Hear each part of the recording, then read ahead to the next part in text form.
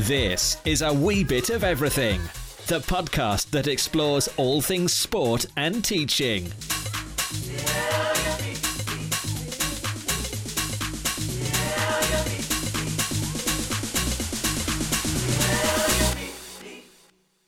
Hello there, and welcome to the A Wee Bit of Everything podcast with your hosts, Lewis and Clark. Thanks for coming back to tune in to this week's episode. We really are amazed by all the support we have received from everyone so far.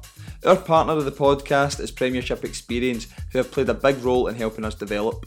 Premiership Experience offer fantastic sports tours within the UK and abroad, so be sure to check them out on Twitter at Prem Experience. This is a professional learning platform where we get ideas and insights from like-minded professionals. Our vision is to inspire, to teach and to entertain. So let's get started with this week's episode of A Wee Bit of Everything.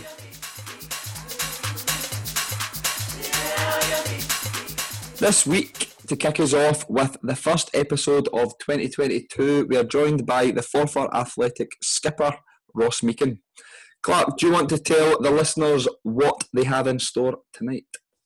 Yeah, we're going to talk a wee bit about his career to date. Also touch on the best coaches he's worked under and why he thinks they're the best coaches. We'll also talk a wee bit about his biggest challenge on his journey to becoming a footballer. And also how he managed to overcome it.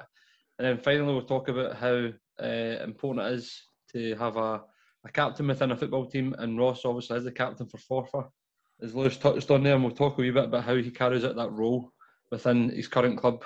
So without further ado, we will get Ross onto the A Wee Bit of Everything podcast to kick off 2022.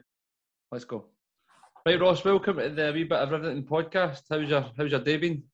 Aye, it's been good, mate. Busy day at work. So home, made dinner for the missus and just literally sat down, mate. So no, it's good to get a bit of downtime, chill out and just have a good chat. Good man. Thanks for coming on. You've done more than me tonight. I didn't make the dinner, so well done. Good man. You ever make the dinner, mate? Let's be serious. I try my best once a week. Aye, every night I do it, mate, to be fair. Do you? Aye, every night, mate. She's well looked after. Good man. Right, well, obviously, you're on tonight to talk about your kind of football career. Before we get kind of into the kind of nitty gritty of it, would you be able to give us and the listeners some background information, Ross, on your kind of career to date? I'll start off when I was a young boy. I probably started playing football when I was 5 or 6, just for a local team, Wills Boys Club, and they were based in Carmyle at the time. Used to play at St Joachim's. And when I was 7, I got a trial with Hearts, and back then it was based, so there was a Glasgow base, there was a Stirling base, Edinburgh base, up north base, and used to train on a Tuesday, and then every Friday night we would go and they would have a wee tournament, but they would change it up when they held it. So basically, for this age group, there was maybe, I don't know, say, rough guess, about 30-40 boys, but you'd play with your own region sort of thing, you'd play against each other, and then they cut it down to, obviously they're selected at probably about a squad of 20, get into the age groups. It was pro youth back then, which I think started at maybe under 9s or something like that. Right. So I was at Hearts I was probably at Hearts when I was 7, 8, until I was 14, and listen, see, pro youth and all that, it gets, people have different opinions on it, but I thought it benefited me and benefited a lot of the boys I played with. Don't get me wrong, it's cutthroat, it's dog eat dog world, and some of the things you hear happening, boys getting told at 10 or 11 years old they're not good enough. It's really hard, and it's hard for coaches as well. See, as I get older, my nephew's involved in sort of youth stuff and that as well, and like if somebody went and told him he wasn't good enough to play, you'd be heartbroken for them. So it's not just you, it's not just the kid that involves, and Hearts, it gets to the full family, parents as well. Parents are distraught when your boys get told he's not good enough for a club. Yeah, so I think when you look at the stats as well, like the amount of players that break through in these types of clubs like Hearts, and it probably has quite low numbers, isn't it? That break through. It is. I mean, you could even take the number for who breaks through to actually play professional. It's very, very slim. But a lot of it is taking the bad hits and want to prove people wrong, which we'll get on to, but it was a drive for me. So I was there I was 8 till I was 14. I got released when I was 14. The typical stereotypical Scottish thing that I was too small and stuff like that for that age group. But for there, my head was all over the place, and I just wanted to go and play with my pals. And my dad still took the boys' club at the time, Wolves Boys Club. So I used to go and watch him on a Sunday, and I was always saying to him, I just want to come play here, I want to go and play with my pals. But after that, I got a phone call from Hamilton Accies and a phone call from Mull. So I went and trialled both of them, and then it was me and two other boys that got released for Hearts, but we were close. So the three of us went and trialled with both clubs, and then we both got offered a deal at both clubs. And basically, at that age, you follow your pal. So one of them signed with Mull, so the other two re-signed with Mull. Right. So I was there from 14, 15 until I was 14 till 16, I'd say. Right. I was there, and then after that, at that age, it went to under 19, so it was for 17s. So you went under 15s to under 17. You played 2 years at 17s, and then it went to under 19s. But when you went to under 19s, it sort of went to full times at the clubs. Right, okay. So I played 15s and then 2 years at 17s at Motherwell. So I was 3 years there, and again it was brilliant development. It was different development for what we ever had. This was the first time I actually done a proper pre-season, and up until this day, it's probably the hardest pre-season we've had. Our coaches, there's a guy called Graham Morgan. Listen, he was a great guy, and he was a good coach, and he made me tougher inside and got stuff out of me that I never knew I had. We were 14 years old, with doggies around Strathclyde Park, hadn't to get it under 25 minutes, whatever it was, and running in the beach in Strathclyde Park, and it's something that I'd never ever done, experienced, and it got another side of me and showed me another side that I didn't really know I had as well. At that young age as well, it takes a lot for you. And some boys, don't get me wrong, some boys crumbled and never came back. So I was there for 3 years, and then I got offered a full-time deal at St Mirren. So I was at St Mirren for 2 years, where I was full-time. And then after that, I moved to Partick Thistle, and I was there for 18 months. And then after that, I signed for Stenhousemuir. I was there for 4 seasons. And the last final season we get promoted, and I thought for myself it was time for a change. And you start to think as you get older, it's always a hobby and always will be a hobby, but as you get a wee bit older, you start to think about money things and whatever like that. So it was a bit of a financial gain for me moving to Forfar as well. So I've been there, this is my 4th season there, and it's going great and I'm loving it. And you're the captain there? I'm a captain now. I've been appointed captain this season. Right. It was, listen, it's a great honour, it's a great privilege, and it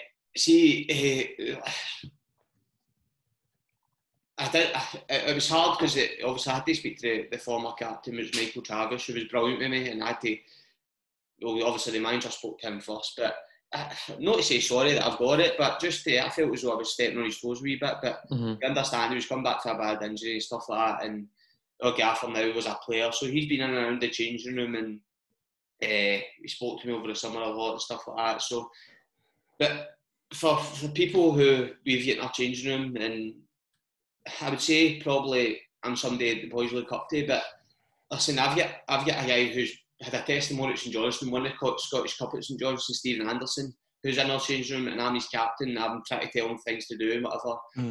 Jamie Ness, who scored in an Old Firm game, he's had a great career, and I'm somebody the guys are sort of looking up to now, do you know what I mean? And maybe to set examples and stuff like that. So listen, see, at first it was a big pressure, but I feel as though I've grew into the role well, and it's going really well, and I think that's proven where we are in the league and how we're doing. And it's a privilege to walk out Saturday, leads the boys out, and listen, it's not just about that. I've always felt as though I've got this sort of leadership in me, whether I had that band or not. But now just to have that wee bit extra trust for the gaffer, the manager, and it's great. Had you captained any teams before going to Forfar?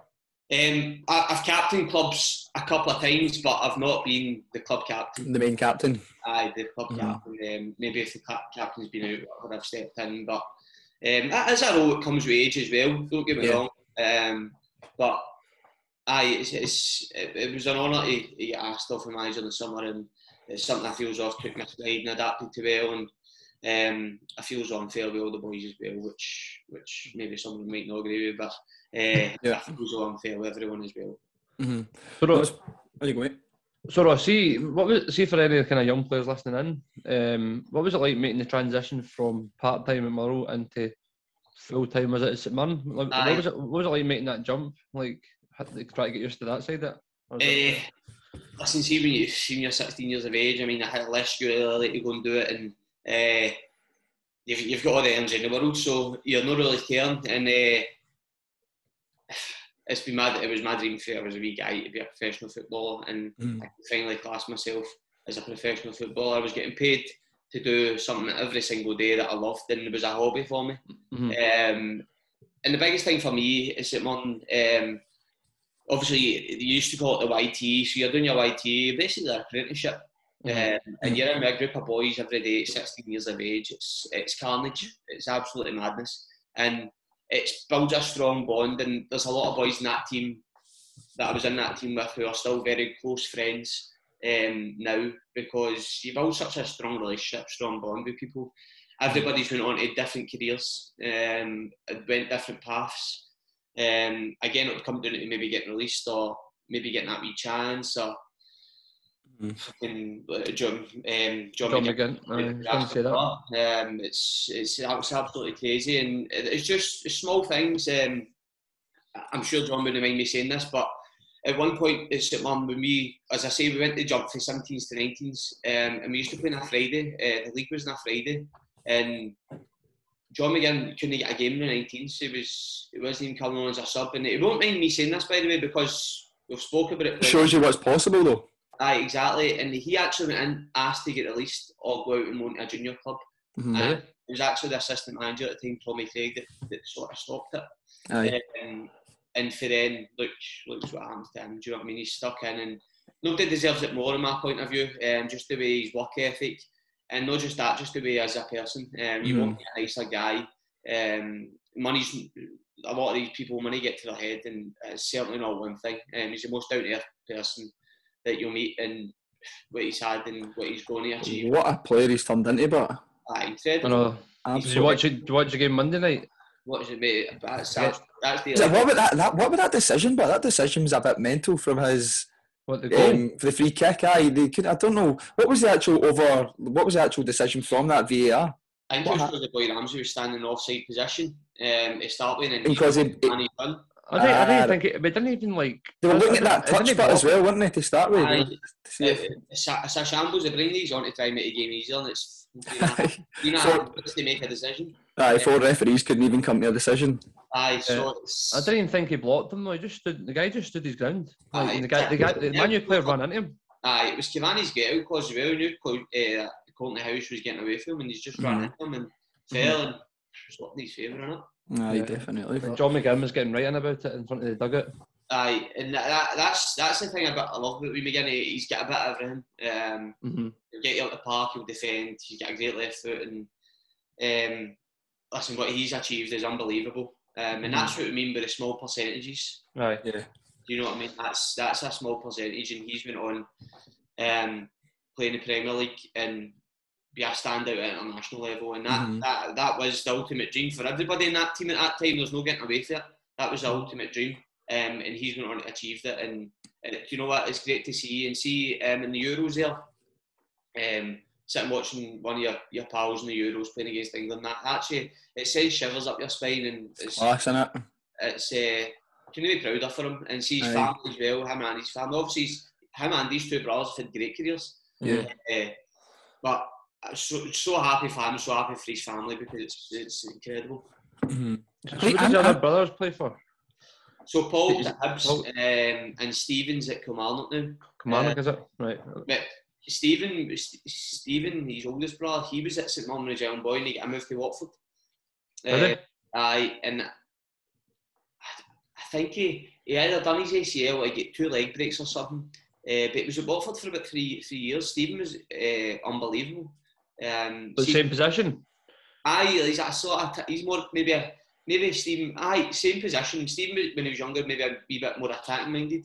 Right. And then Paul plays right back for Hibs. But if you YouTube John's brother Stephen, you'll see some of his goals. He scored a belter against Rangers, I'm sure it is.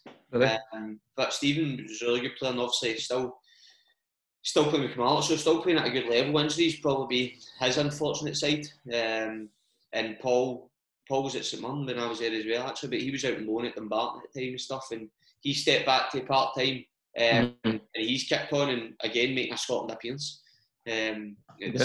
What about the likes of Andy Robertson and that? Because his career as well, because that was quite almost like a lucky break as well for like Queen's Park from where he came from, and he's just absolutely skyrocketed right to the top, isn't he? Well, I remember playing against Andy when he was at Celtic, and he was one of the ones that it was a youth team. I think he was 15s maybe last time I played against him when he was at Celtic. He wasn't playing with Celtic. And then obviously kicked on to Queen's Park. I never actually played against him when he was at Queen's Park, but what he's done is phenomenal. And I mean, that captain his country, win the Champions League, I don't think there's much more you can do. No, maybe win the World Cup. Aye. But it's incredible. Could all happen. Incredible, but it's no easy. These boys have made loads of sacrifices. Worked ridiculously hard. And you need to be strong mentally as well. There's no getting away from it. They've had rejection.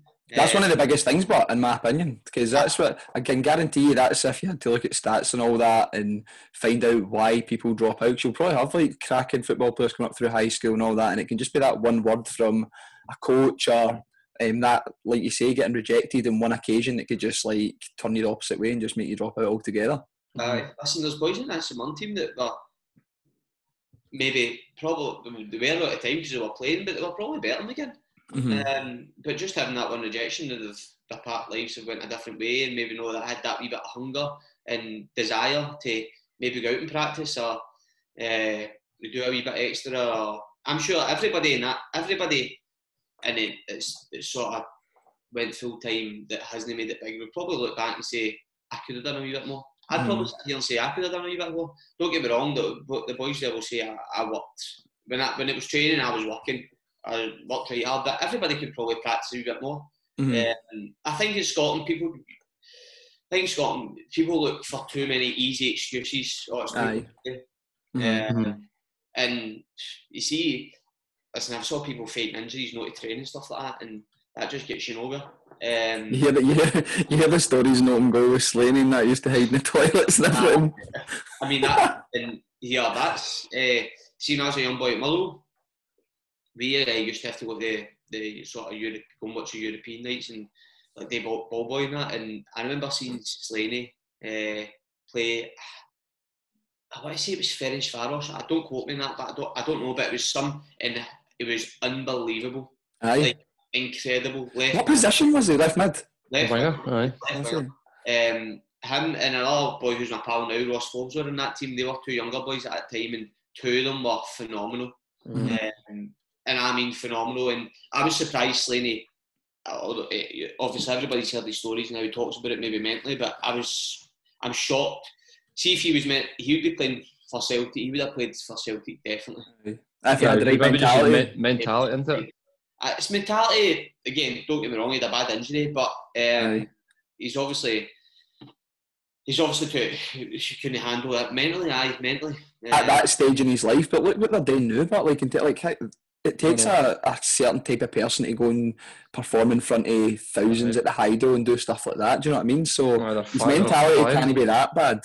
Aye, it's brilliant, and it's good to see because I know Si as well, and it's brilliant to see them doing so well. To be honest with you, I think what they're doing and what they've done is brilliant, and probably like myself and a lot of other people, it got me through like all the tough like lockdowns and all that. Exactly. Where it started in terms of that part, it was Kevin Thompson they had on first, wasn't it, the very first time? Right.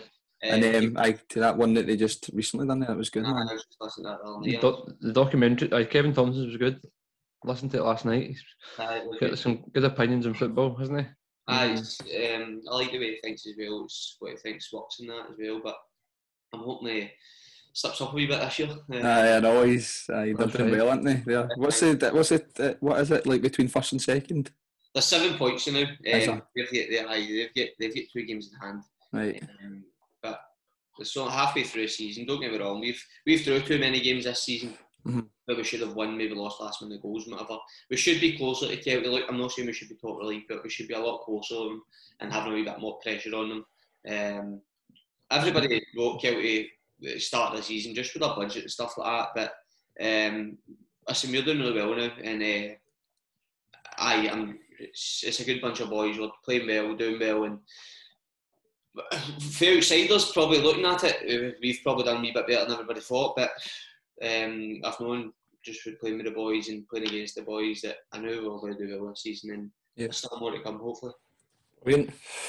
Right, well, we'll move on to question 2. I feel like we've asked like other kind of athletes with different sports now have had them. We've asked them this question as well, so it's good to get obviously your opinion on this, Ross. So, who's been the best coach that you've played under, and why? Or if you don't need to name drop, if you just want to talk about maybe like the characteristics of what you like about a really good coach. There's seeing football, especially nowadays, different as a coach and there's a manager as well. Do you know what I mean? But both then. Why don't you go down? You can go down the line at any. Speak about a manager or a coach. No, because in Scotland you do normally just have. Well, where I've played, the manager is a coach as well. Mm-hmm. It's different at different clubs. Sometimes assistants take a lot of the training, blah blah. But we'll stick with the head man, like first team coach or manager. You got to call it. A lot of people don't go on with managers at times, but I can't sit here and say I've got on with every single manager I've played under, and they've got on with me. I don't know whether that's because, apart from St Mirren and Thistle, where I was sort of a youth player at St Mirren, and then maybe not getting a chance at Thistle where I should have, maybe. But just in terms of after that, I would say my proper playing career, I don't know whether I got on with every manager because I've always sort of been first choice for them and always played. Do you know what I mean? That obviously plays a big part. If a manager doesn't play you, you're not going to like him. Whether you should be playing or not, you're going to have that opinion of him a lot of the time. So I'm fortunate enough in that way. And Matt, listen, see, recently, because after I play, I would love to go into coaching and management and stuff like that. So recently I've started taking me notes and try to jog back my memory and stuff like that, and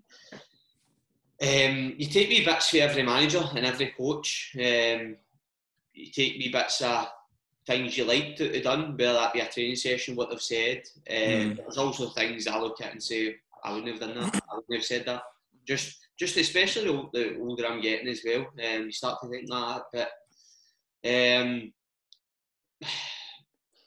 as in terms of favourite, it'd be hard for me to say. I've still got a good relationship to this day with my first manager that signed me at Forfar, because I gave everything for him and done really well. But manager now, Gary Irvine, he was obviously my teammate first of all, and then the manager got the sack. He took into him and he got the job, well deservedly got the job. And well, that's just a case of he was my friend first. Or don't get me wrong, see when it comes to training a game day, you wouldn't know I'm his pal, because if I need telling, he'll tell me. If I'm not doing something right, he'll tell me. He'll go on me. But just, I don't know whether it's because I'm maybe seeing more, listening more. I've got more of a relationship with guys. He'll phone me during the week, ask me about things. I spoke to him a lot over the summer. I asked him about different things, different players, and I don't know whether it's just that I like him. He wants my opinion as well. And I work. No, I don't mean closely with him, because he's got his coaching staff there who he'll talk to probably every day. But whenever he needs a wee bit of maybe a second opinion, or he's just got a wee bit more responsibility on me. And how different do you think the relationship is then, from your experience of being a full-time captain to not being a captain? How different is the relationship with the manager? I think there is a big difference, because previous managers, I would speak to them on Tuesday, Thursday, Saturday, whenever you see them. But I speak to guys, Gaffer, I speak to him, I wouldn't say every day, but if there's things you need, I'll give him a phone about something, he'll give me a phone about something, he'll text me. Meechan, you ask the boys this, blah, blah, blah. So I like that relationship, I like that close relationship. And but that doesn't just come from being a friendship before he was manager. That comes with a bit of respect as well, and he's hopefully somebody I can trust, and I trust him as well. And back to that, it was the first time I played with someone who's went on to take a job in the role, and he's done it incredibly. And I mean that. I don't in any walk of life it's hard, because he's been a teammate with all of us. Well, a lot, not all of us, because they've brought in a lot of these new players, but a lot of us. And see, having that fine line between playing a friendship and being a manager, and must be hard. It'd be very difficult. Very difficult. What age is he? I think he's about 36. I want to say. Right. He's had a great career. Played with Dundee. Well, started at Celtic, St John's, Dundee. And having that fine line between a friendship with the players and being on to manager, and you saw it as soon as he took interim charge, and he got that respect straight away, because he as a player, he always says he sees similarities in me to him, because he gave 100% and he gives everything to this job. He loves it. He loves being a manager, and what he's doing and what he's done, the detail he puts in, everything about it. It's just, I couldn't speak highly enough of him. And he's not, listen, I know he did a great job, but he's probably surprised me a wee bit as how well he's done. And you can just see even things like, I remember his first team talk when he took interim charge to now, it's incredible. It's night and day, and he's doing brilliant. And I've no doubt that he'll go on to have a great, successful manager career.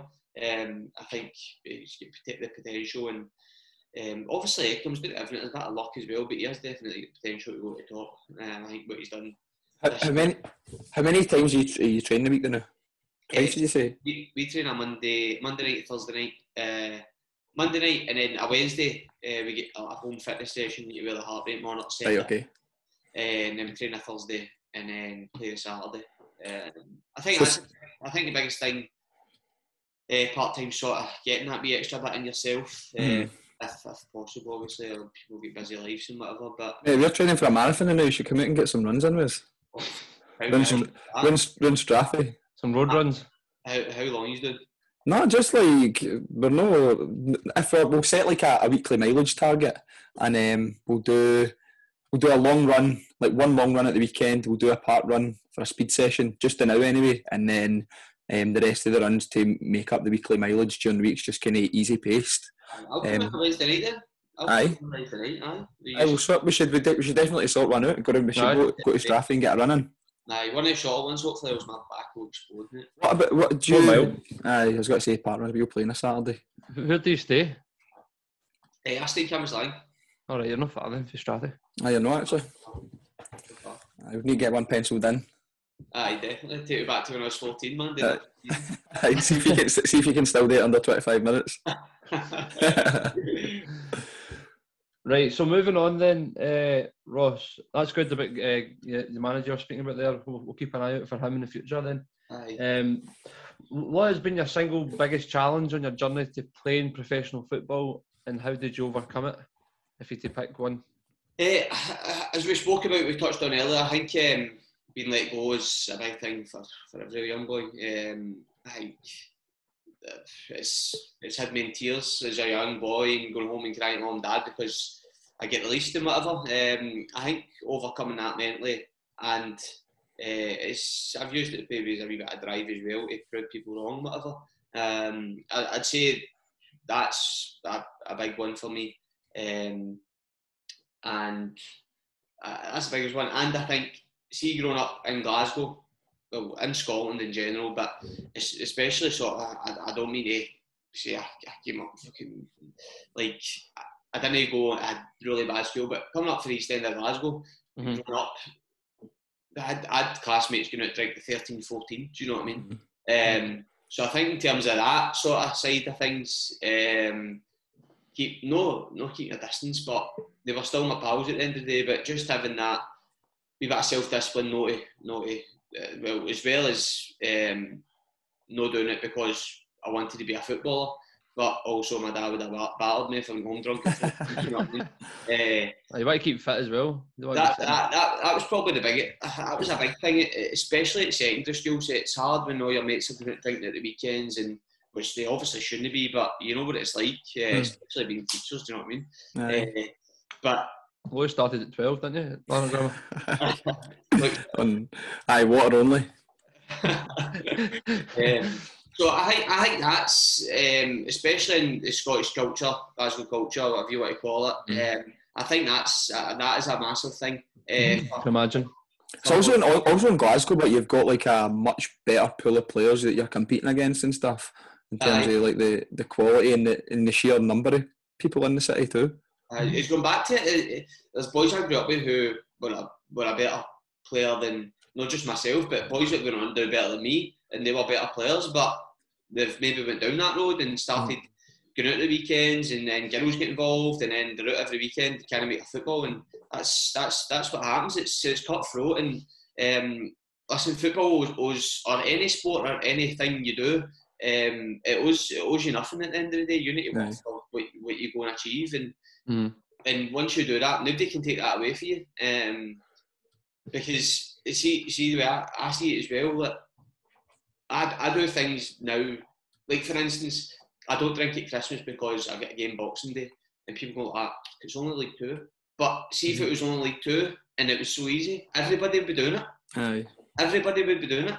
So it's making the small sacrifices, or big sacrifices, whatever way you want to look at it. I think that was a big thing as well, to achieving anything you want to do in life, and that's what I feel like that happened to me. I'm not saying that I was like a fantastic footballer. I got a trial with Queen's Park, but similar to yourself, was told that I was too small. After played, I don't know how long I was with them. Maybe I played like a load of games with them against my own Rangers and that, and then get told. I can't remember where it was, but I can just remember like how it felt. It felt just like a gut punch, man.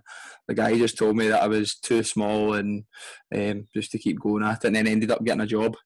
And then that was me. That's the thing, mate. Everybody's life goes different paths, and your attention's turned elsewhere. But as you say, go back to that sort of, it's a feeling of rejection, mate. Nobody likes it. And I went home. Obviously, you get a parents' night sort of thing. So my dad went home, told my mum's crying. You know what I mean? Aye. My dad would never cry. He's quite strong character and whatever. But my mum's in tears. Do you know what I mean? Yeah. And then it's not just that. It's embarrassment as well when you're that age. I had to tell your pals and all that sort of stuff. You need to go tell your pals and see, for me, like see in Scotland, see apart from like your close pals and your family, everybody wants you to fail. Aye, 100%. No matter what it is, everybody wants you to fail, and people can say this, but it's reality. Scotland they want you to they want people to fail. Why is that? But it's so true though. Like it's like almost. So makes everybody else feel better. Makes you feel better. I suppose. They don't want people to do well. You see, just for it's big. But Andy Murray, for instance, Wimbledon, like people want him to get beat. They want him to get beat. Aye. Scotland in the Euros, people want him to get beat. And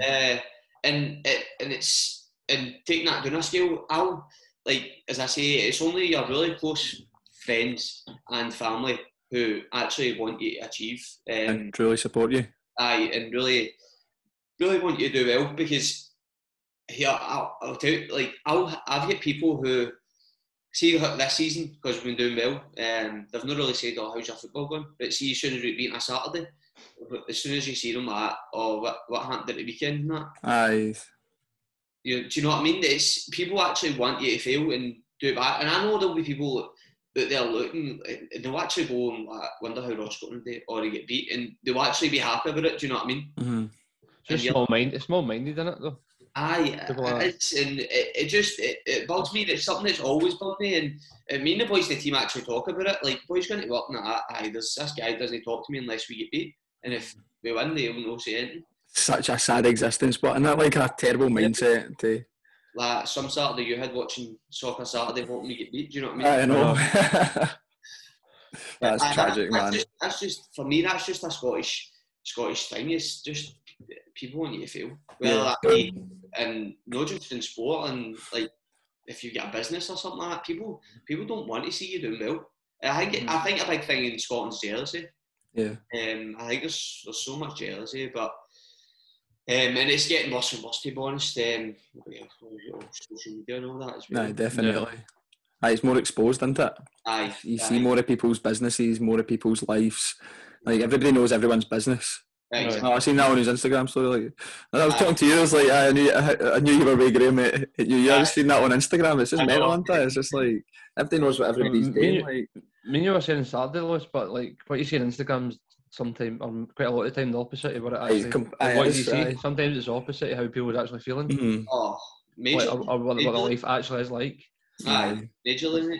I think it's also a funny one, isn't it? Like if you're going out with your mate or something like that, it's like, what have you got to talk about? If everybody knows what's been happening, it's like it was good. I went actually took Instagram and like all social media off my phone for a while. Then I went out and then people were talking. I was like, oh, what's that? I didn't actually know what had been happening. Like just purely because I didn't have it for a while. It's mental.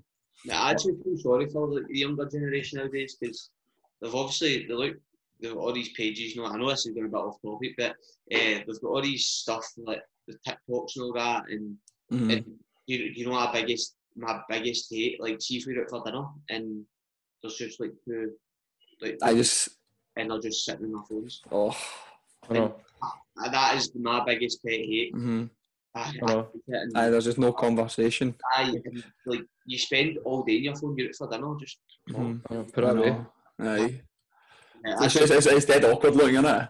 Aye, it's just like these days, but isn't it? I know that's the way it's going. By the looks of it, anyway. Probably texting each other. Don't get me wrong. There's so much good things. Aye. There's so much good things, but me and Lewis got for dinner here with kids on his phones at the battery, so he doesn't need to pay at the end on his phone. Oh, my cousin. Aye, that old chestnut. Every time. Right, final question then, Ross. As the captain of your team, what are your top 3 non-negotiables, either from yourself or the players? Non-negotiables for me, and not just in sport, but in any given thing you do, is always give 100%, always work hard. That'd be my number one, no matter what industry I was in or what I was doing. That is always my number one non-negotiable. I think it's just a given. If I was a man, even say for now, if I'm a player and I see somebody not giving 100%, I'll be the first one to have a go at them. Yeah.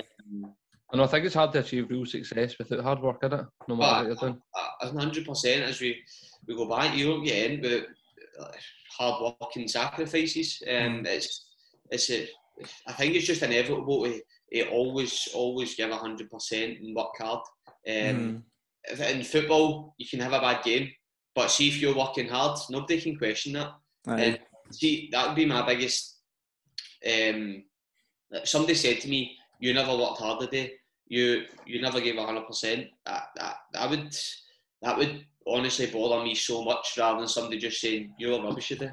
Aye. Do you know what I mean? Because you can control the effort you put in. Sometimes you can't control. That's it. How well you play. Do you know what I mean? Everybody has bad games, bad days, no matter what you're doing. But if you're not working hard and giving 100%, no matter what I do in life, see, whatever I do, see if I start, I don't know, playing a game in the PlayStation or Xbox, whatever it is. Get dead competitive.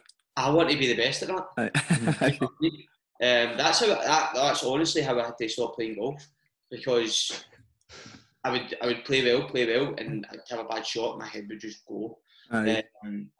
So it's trying to have that self-control as well. But I think unless you give 100% and work hard every day, every minute, whatever you're doing, it's inevitable, and I think that's got to be the number one non-negotiable for everything in life. And obviously, in terms of being a captain, and that is the spotlight's on you, isn't it? You need to be leading by example with everything when you're when you're training, when you're playing and stuff like that. And to have non-negotiables, it's almost like you need to be leading by example so that it kind of follows suit from it rubs off on people. Yeah, and see, to be honest with you, I think if you ask somebody else about me, I think they would say, no matter if I be training in a game, I always give 100%, always give 100, always work my socks off, no matter if it's a Monday night, a wet Thursday night, a Saturday game, you're up in Elgin and it's freezing, I always give 100%. And I think if you spoke to anybody else about me, I think that's one of the first things you'd say, I'll always work hard. Mm-hmm. Right, can't argue with that. Right, that rounds us off nicely then with the main part of the podcast, Ross. So thanks very much for your contributions there. Some really good answers, some good chat. Finish off each episode with a quick fire round. So just 3 quick questions and then just 3 off the cuff answers. Doesn't even need to link to football. Can be anything. All right. Yeah. So number 1, if you could have a giant billboard anywhere in the world or in your hometown, what would it say on it? Nothing's given, must be earned, something along the lines. Brilliant, love it. Number 2, which people or books have had the greatest influence on your life? Or you can pick one of each. Books in terms of have an influence, I read some books, but I wouldn't say they've had a massive influence on my life. Just like to read people's stories and autobiographies and stuff like that. So I wouldn't say they've had a massive influence. People, biggest influence, probably say my dad. Right. Brilliant. And then final one, number 3, if you could give one piece of advice to a young aspiring footballer, what would it be? Work hard, be confident and never give up. Brilliant, I love that. I like the question about what would you give to like a younger version of yourself if you're taking to go through the same journey again. Mm-hmm. I like that one. What advice would you give? Would you give to like a teenage Ross Meechan? But it's something kind of similar, isn't it? I don't know where to start, to be honest. Work hard, be confident, and never give up. Probably. What you said. To be honest, when I was younger, I probably didn't have the confidence that I should have. I think that's a big thing to achieving your goals. You need to actually believe you're the best, and that's probably something I never had when I was younger. I think as I've got older, started getting, I don't know whether it becomes from playing games or whatever, I've got a lot more confident and I do go on a Saturday and I think he's not getting the better of me, I'm going to get better than him or whatever it would be. I think that is a big one, to be confident, but you can step over the line, people can step over the line with that as well. You see it when you get young boys sort of coming along for maybe Premier League clubs and that as well, and they think, listen, I've played with some great players on loan, but there's some that come in, they think that they've been there, done it because of a Premier League club and they've not made an appearance, do you know what I mean? Mm-hmm. So I think, although be confident, you need to be humble. Yeah. I was going to ask you, we forgot to ask him this, about Arbroath. What's your thoughts on their performance this year? Actually. Because had Dick Campbell on a few weeks ago. Doing well, aren't they? Still the top of the league. It's honestly, it's incredible what they've done. It's brilliant, and see, as a group of players as well, obviously the year I was saying we finished second in League One, they won the league, and see, as a group of boys as well, it's all great boys there. I know a few of them, and what Dick Campbell's done with the club and what the players have achieved, unbelievable. And I probably wouldn't be the only one, but it won't surprise me from the Premier League next year, by the way. See, if they do go into the Premier League, is there a certain capacity for a stadium? I was chatting about that with my dad the other day, but I don't know if there is a certain. No, there used to be. That's right, isn't it? Because you see, I don't know what year it was, but Falkirk won the League One it was back then, and they couldn't get promoted because I think it was 10,000. Because they never had a 10,000 seater stadium, they couldn't go up. That's right, remember. But I don't think it's a thing anymore. The stadium was Aki Stadium. That must be like less than 10,000. I don't think that is definitely less than 10,000. But what they've done is incredible, and let's hope they go up. They deserve it. I'd love to see it. I saw something on Twitter or something like that. Can't believe Arbroath are going to be in FIFA next year or something like that. That's mental, but it's. They would need to go to a full-time club, but wouldn't they? They'd need to be full-time if they went up there. Or do they need to be? Is that? They don't need to be, no? No, I don't think so anyway. I don't think that would be a rule. Lewis, I was ready to say that's a stupid question. It must have been obvious, but oh well, there you go then. They probably could though. Don't quote me on that. I don't know because it's never maybe been never happened. Do you know what I mean? But I don't think That'd be history, man. That's mental to think, isn't it? It's probably afford to pay people to come in every day though. See the boys at Abroad for them really good money, by the way. They get paid well for playing part time. See, a lot of players now part time, they've had the chance to go and play full time, but there's see out with like maybe a top 6 in Scotland, like maybe not even top 6, top 5. Like, see if these boys have got good jobs, they'd be taking a massive pay cut. I mean, I know there was quite a lot of teams after the boy Thomas O'Brien at Arbroath, the easy captain centre half, and he'd probably be taking a wage cut going to these clubs that were after him. That's true. So maybe we just need to stay part time then for that side of it, because they probably wouldn't give their jobs up. I can't see them changing their module. It's something working, and see at the end of the day, see if they ever got up to the Premier League, that listen, it would be an absolute battle to stay up. But it's been in that. It's a good experience, isn't it, playing against those clubs? Worst case scenario as well, like if they stay up, like listen, I'm not saying if they go up they're going to get relegated, because I don't think they would, because going to Arbroath is very, very difficult, and their players, as we talked about, non-negotiables, every single one of their players work hard every single week. They give that manager 100%. And I'm not saying they would go straight back down, but see if they were to go up for one season straight back, then the club sorted for years and years and years. Yeah. As well, do you know what I mean? So it's absolutely brilliant to see, and it's a model that every part-time club can take success, be a sort of model for. No, it's inspiring for others.